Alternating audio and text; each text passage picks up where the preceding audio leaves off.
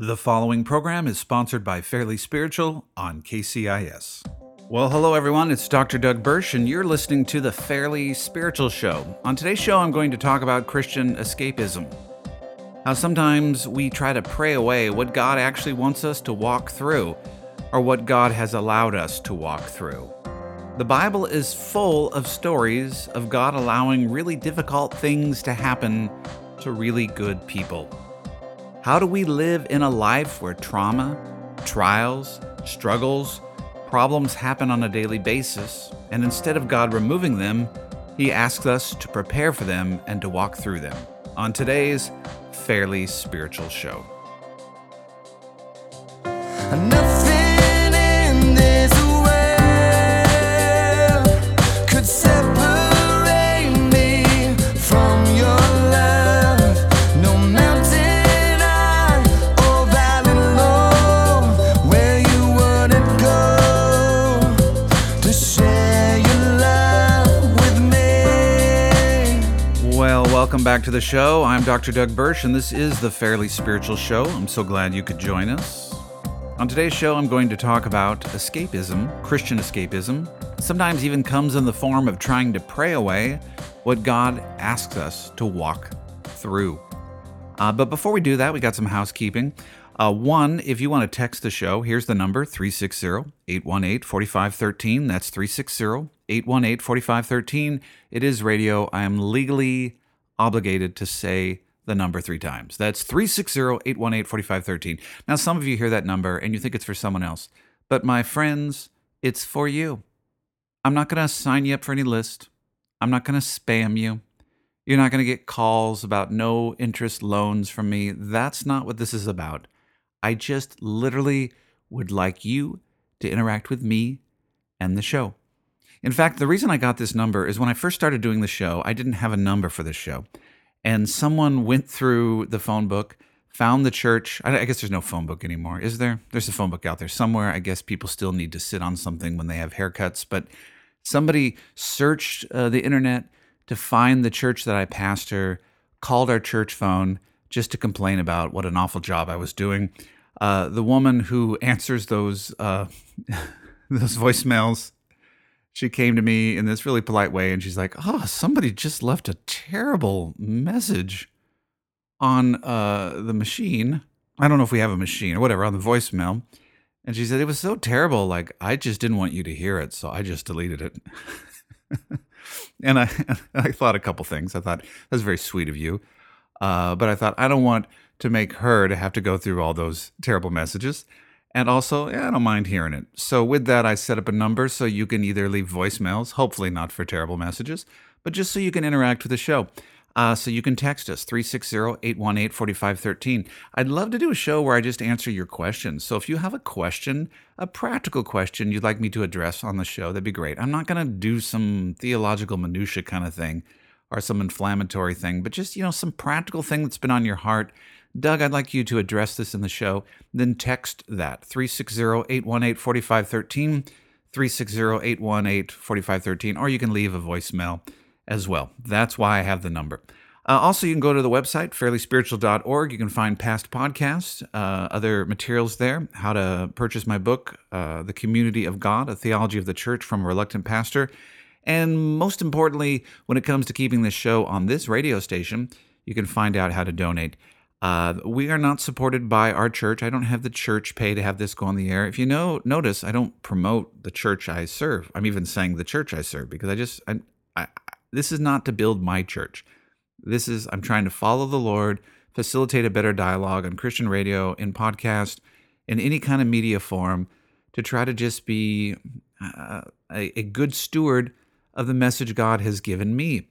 And so with that, if you want a programming like this to be on this station, it comes from your donation. And it doesn't come from, we don't have some giant benefactor out there. I have some family members and friends who are helping out. But it really comes from you saying, "Doug, I really appreciate what you're doing." And some of you have listened to many podcasts, and maybe you can say, "Yeah, I can send $25 your way." That seems like not like you're paying for the amount, but like, I've provided how many hours for you, how many half an hours. if there's something there where you're saying, yeah, I think I want to keep this on the radio. I want to get this to other people. We don't just do podcasts because podcasts sometimes are, people will seek out a podcast and they'll seek out who they already like and who they already agree with. Radio is a little different because with radio right now, there's people listening who don't like me, who don't agree with me, who are just stumbling upon the show. And that's a different dynamic. And the evangelist in me likes that. I like the fact that it's not just people who, this is the podcast I like and I subscribe to it and this is the person I want to hear from. It kind of forces us to interact with content and people that we might not normally interact with. So I enjoy being on radio and also being in podcast form. So if you want to keep this show on the radio particularly, and to help in the production of it, then go to fairlyspiritual.org and donate. We have as low as $25 you can donate. You can certainly donate more, but every gift matters greatly. Okay, that's the housekeeping part of the show. So I want to talk about Christian escapism, and if you think I'm just talking about other people, I'm talking about me too. Sometimes I'm living in this fantasy of how I want life to be versus how life is. But I was looking at some scripture in Acts. Our church has been going through the book of Acts, and I've been just enjoying it immensely and learning. I hope to be a lifelong learner. And as I was going through this section, this just struck me. In Acts 11:27, there's a prophecy given, and the prophet is Agabus. Agabus is a great name to say. Agabus. Say it with me in the car. Agabus. You didn't. Why don't you just say it if you're walking, driving, whatever you're doing? Agabus. I don't know why we don't name more kids Agabus. Aga, that'd be a cool name. Anyway, Agabus the prophet, he's mentioned a couple times in Acts, and he prophesies with certainty that there's going to be a famine in basically the known Roman world. And look at the scholars for the dates of this, and there's some debate, so I'm not going to say definitively this is exactly when it happened. But basically, it seems like it either is going to come a year from the point of this prophecy, a year to 5 years from that prophecy, depending upon, or even a year to 10 years, depending upon the different historians. But there is a prophecy that there is going to be a famine that's going to take over the region. And so because of that, Paul and Barnabas begin to take up an offering, preparing for people who will be impacted by the famine. Now, when we read through that, we kind of just go, well, that's great. They took this offering, and it is great because that offering helped unite the tensions that existed in the church. There was a bit of tension between the Gentiles becoming Christians and the Jews who became Christians, and there was just, there was a bit of tension there, and so they all united in this sense, or were supposed to unite in this sense of, let's take an offering to help the poorest amongst us, those who are really most affected by the famine that is coming. But there's something that we sometimes pass over that I think is pretty profound here. They hear about a famine, and their response is, well, we need to prepare for it. Their response isn't, well, let's just pray against that famine. Let's just pray that it rains. I was just reading through the book of James, and we have prophets in the Old Testament who prayed for rain, right? Who the weather changed based on their prayers. James uses that as an example of the kind of prayer life we're supposed to have. And here they get this prophecy that a famine is coming, and instead of praying that, well, all the Christians will not be impacted by the famine. All the Christians, their crops will grow. Their sheep are, their goats and sheep, they'll have plenty, they'll be healthy while the rest aren't healthy.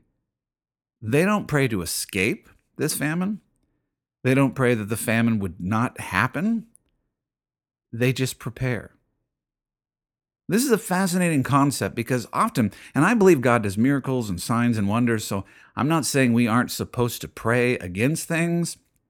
I'm not saying we're not supposed to pray for healings and deliverance and for changes. And the New Testament and Acts is full of those miracles as well.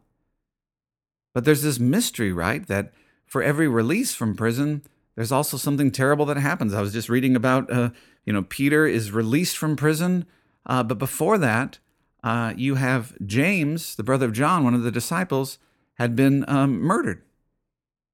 So one is murdered and the other is released.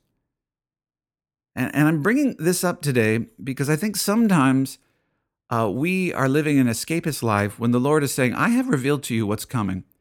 And it doesn't seem easy. But instead of running away from it, Instead of suppressing it, instead of praying against it, I want you to prepare for it and to trust me. I see the same thing. It's fascinating if you look a little later, and you can think of your own examples. But in Acts 21:11, the same prophet, Agabus, everyone say his name, Agabus, great name. I still think more kids should be named Agabus. But anyway, Agabus, you're saying, well, why don't you name your kids Agabus? Okay, it's a little awkward there. But Agabus does another prophecy, and this is over Paul. And he goes to Paul, and he removes Paul's belt. And Agabus takes that belt, and Agabus wraps his own hands and his own feet and binds himself. And he says, this is what's going to happen to Paul. That Paul's going to be handed over in Jerusalem to the Jews, actually to the Gentiles, and he's going to be, bound. And everybody begins to weep, and they get this prophecy again from Agabus about this terrible thing that's coming, and they plead with Paul not to go. Again, that's the issue, right? Well, we got this warning from God, so clearly God wants it to stop. He warned us so we don't have to walk through it. He warned us so it won't happen. Let's pray that this won't happen. Let's pray, let's just move in the other direction. But Paul takes this warning as, okay, I'm still going to walk through it. I'm going to be bound. I'm going to be handed over. I'm going to be imprisoned, but I'm going to walk through it. That's a different kind of faith. It's not escapism. It's embracing. And I was thinking this for many of you listening right now, that I believe the Holy Spirit has shown you, God has shown you what is coming. He's given you, sorry, I sound like Southern, what's coming? I mean, he's shown you. He's shown you that, and here's just some examples. The Holy Spirit has shown you that your marriage is going to be difficult. That the person you're married to, there's going to be some divides there. That there's some big divides. That the way that person processes, the way your spouse processes the world is not the way you process the world. The way they think is not the way you think. There's literally biological differences where you don't process things the same way emotionally and intellectually. And because of that, it's going to be difficult. You might have a relational famine coming. And the Lord has warned you of that. And I believe the Lord's warned you of that to prepare you, to say, okay, you need to be prepared. This is what you're going to walk through, so prepare yourself. As best as you know how, get the resources, get people around you who understand. Prepare yourself for what is coming, but you're going to have to walk through that. But sometimes we don't want to walk through that. We just Lord, will just change my spouse and make them think differently and make them feel differently and make them act differently. And we get very frustrated when things don't change, when we still have to walk through the famine. Some of you have been clearly shown that if you have children, that maybe one of your kids, it's just going to be a little bit more difficult. You're just not as attached. It's going to be hard. And again, I think it's okay to pray that it isn't hard and to pray that you are attached. But I think there's also this reality where God has warned you of that this is difficult, so you can prepare yourself. Like you can learn the skills necessary to walk through that relationship, to know how to communicate with the child that it's harder to communicate with, to learn how to connect with the kid that it's harder to connect with, instead of just suppressing that knowledge or just trying to pray it away, to walk through it. Some of you know that about your own life. You're like, work is going to be difficult. This is going to be a hard life. This is going to be difficult financially. And instead of just, well, I'm just going to pray the right prayer and I'll have all the financial resources I need, or I'll just get the better job or the better, maybe God's preparing you to say, this is going to be difficult. Finances are always going to be difficult, so you have to prepare yourself. Prepare yourself for that famine. Do what is necessary in order to walk through it. I'll be with you, but you're going to have to walk through it. I think about this escapism when it comes to baptism. If you do this in a pastor's group, if you get in a pastor's group, pastors will know what you're talking about. Sometimes I don't want to baptize people because sometimes people believe baptism is a get out of jail card. It's everything's going to be better if I just get baptized. And so they go through this experience. Now, of course, when we get saved, a public confession of our faith is a powerful thing. It's appropriate. It's what Jesus called us to do. So there's this public confession of our faith through baptism. But sometimes people see baptism like this. They've really messed up. They've been sinning in a way that it's been affecting relationships. You know, They've been behaving in a way where it's harmed their marriage, their family, their friends, themselves. They're in a pit. They're in a bad place. And these aren't bad motivations that they want to get out of that place. And so they turn to Jesus. Or they're a Christian, but they haven't been living for Jesus. And so they're like, I want to get baptized. I want to recommit my life to Jesus, right? And so they see baptism as this starting over that's going to fix everything. And this has happened frequently, and you can talk to other pastors on this, that sometimes you'll baptize someone and you never see him again, or you barely see them again. They go into the baptismal waters, they come out, and then they just go right back to the life that they were living. Or they use it as some sort of get out of jail card, and they hope it fixes everything, but then they go into the week, and they still have a temper they have to deal with. And they still have addiction they have to deal with, because maybe they haven't been using for a while, and they were baptized by the water, but they're not dealing with the addiction that has affected their brain and their body and their chemistry. And because they're unwilling to go to a recovery group, whether it be Christian or non-Christian, because they're unwilling to, and they just don't want to have to walk through what they're going to have to walk through, they just go back into the behaviors that they went to before they were baptized. They see baptism as that magical get out of jail card. And I'll remind them this is a wonderful public confession of your faith, but ultimately it's you're being baptized into a community, and within this community we can heal and we can grow and we can help one another. I'm not trying to make you feel depressed about your existence. Like, well, Doug, this is no fun. You just say I'm going to go through all this trauma and I shouldn't pray for miracles and signs and wonders. No, I'm not saying that. God does amazing things. God heals. God restores. God changes chemistry. God changes the mind. God changes our affections. God heals our emotions. God heals our intellect. We can pray for so many different things. But I also know this, that in any relationship I'm in every relationship I'm in with people I really love, there are parts of that relationship where I need to embrace this reality that person isn't going to change the way I want them to change. That person isn't going to heal the way I want them to heal. In any relationship, you come to this place, especially any deep relationship where someone has been entrusted to your care. You come to this place where instead of trying to fix them, instead of trying to change them, and even instead of trying to just pray away something, you realize we're going to have to walk through this. Or we get to walk through this. And to walk through this, we're going to need to prepare our hearts. We can't pretend anymore that this isn't the reality of our life. That's a different kind of faith. We see here with the New Testament church that in the book of Acts, there's these signs and these wonders and these miracles. And sometimes when people preach to the book of Acts, they just pick the miracles. They just pick when Peter is delivered from prison, but they don't talk about James being murdered. We preach about Jesus feeding the 5,000, but we don't talk about the New Testament church going through a famine. Both of these things existed. Yes, through the leading of the Holy Spirit, we are to pray for and to expect and to seek the hand of God to move mightily in our midst.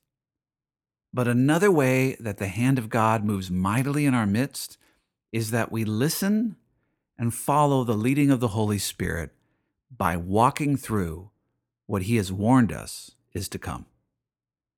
I think there are people listening right now where if you take some time today to pray, the Lord is going to show you some things, confirm some things where there are things you're going to need to walk through. For instance, in the context of your life, let's say if you're married and I'm called to be with this person. We are called to be, those vows meant something. We are called to be together till death do us part.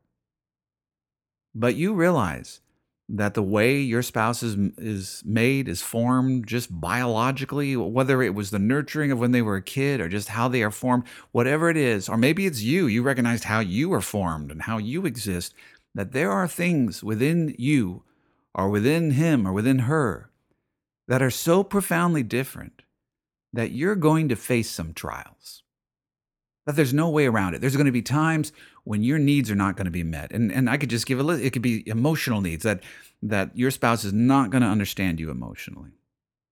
No matter how much you lecture, no matter even, you should seek counseling if you can. You should seek help. You should seek prayer. But at the end of the day, you're going to find yourself in those positions where it's not enough. Now, you can pray against that famine, that deficit, that I wish that deficit wasn't there, or you can thank the Lord that God has already warned you. God has shown you this is what you're going to walk through. So prepare yourself. Preparing oneself for a famine means prepare yourself so you don't starve. Find a way to get enough, in that sense of the famine that we were talking about, it's, get enough resource, money, help from others so that you don't starve, so that you make it through the lean times. Well, that's what we do when we have an awareness like, I'm going to need help. This part of my marriage is always going to be a struggle, so I'm going to prepare myself by maybe reading the right books that'll help me walk through that, or associating with people who understand what I'm going through, who can give me advice and counsel, reading scriptures and memorizing scriptures that encourage me how to walk through this situation when it occurs. Or we can live an escapist life and just pretend it's going to go away, or just suppress it. I think the Holy Spirit is showing some of you, and there's pastors listening right now where you see what's coming, and there's some things that are coming in your church that aren't good. And God's not going to remove them, but you can prepare yourself to walk through them. There's things that you see in this culture that aren't good, and God's not going to remove them, but you can prepare yourself to walk through them. There are all kinds of things going on in the world, and we can be afraid, and we can fight against them, or we can embrace that Christ in us is greater than whatever we will confront, and that nothing we confront will separate us from the love of God which is in Christ Jesus. Nothing. Nothing will separate us. Famine will not separate us. Isn't that the vows we take even as richer or poorer, sickness and health? It's a greater vow when it comes to God. Whether I have plenty of food or no food, nothing can separate me from Christ and growing in the character of Christ. This might be kind of an odd show for some people today, but I just, hear me clearly.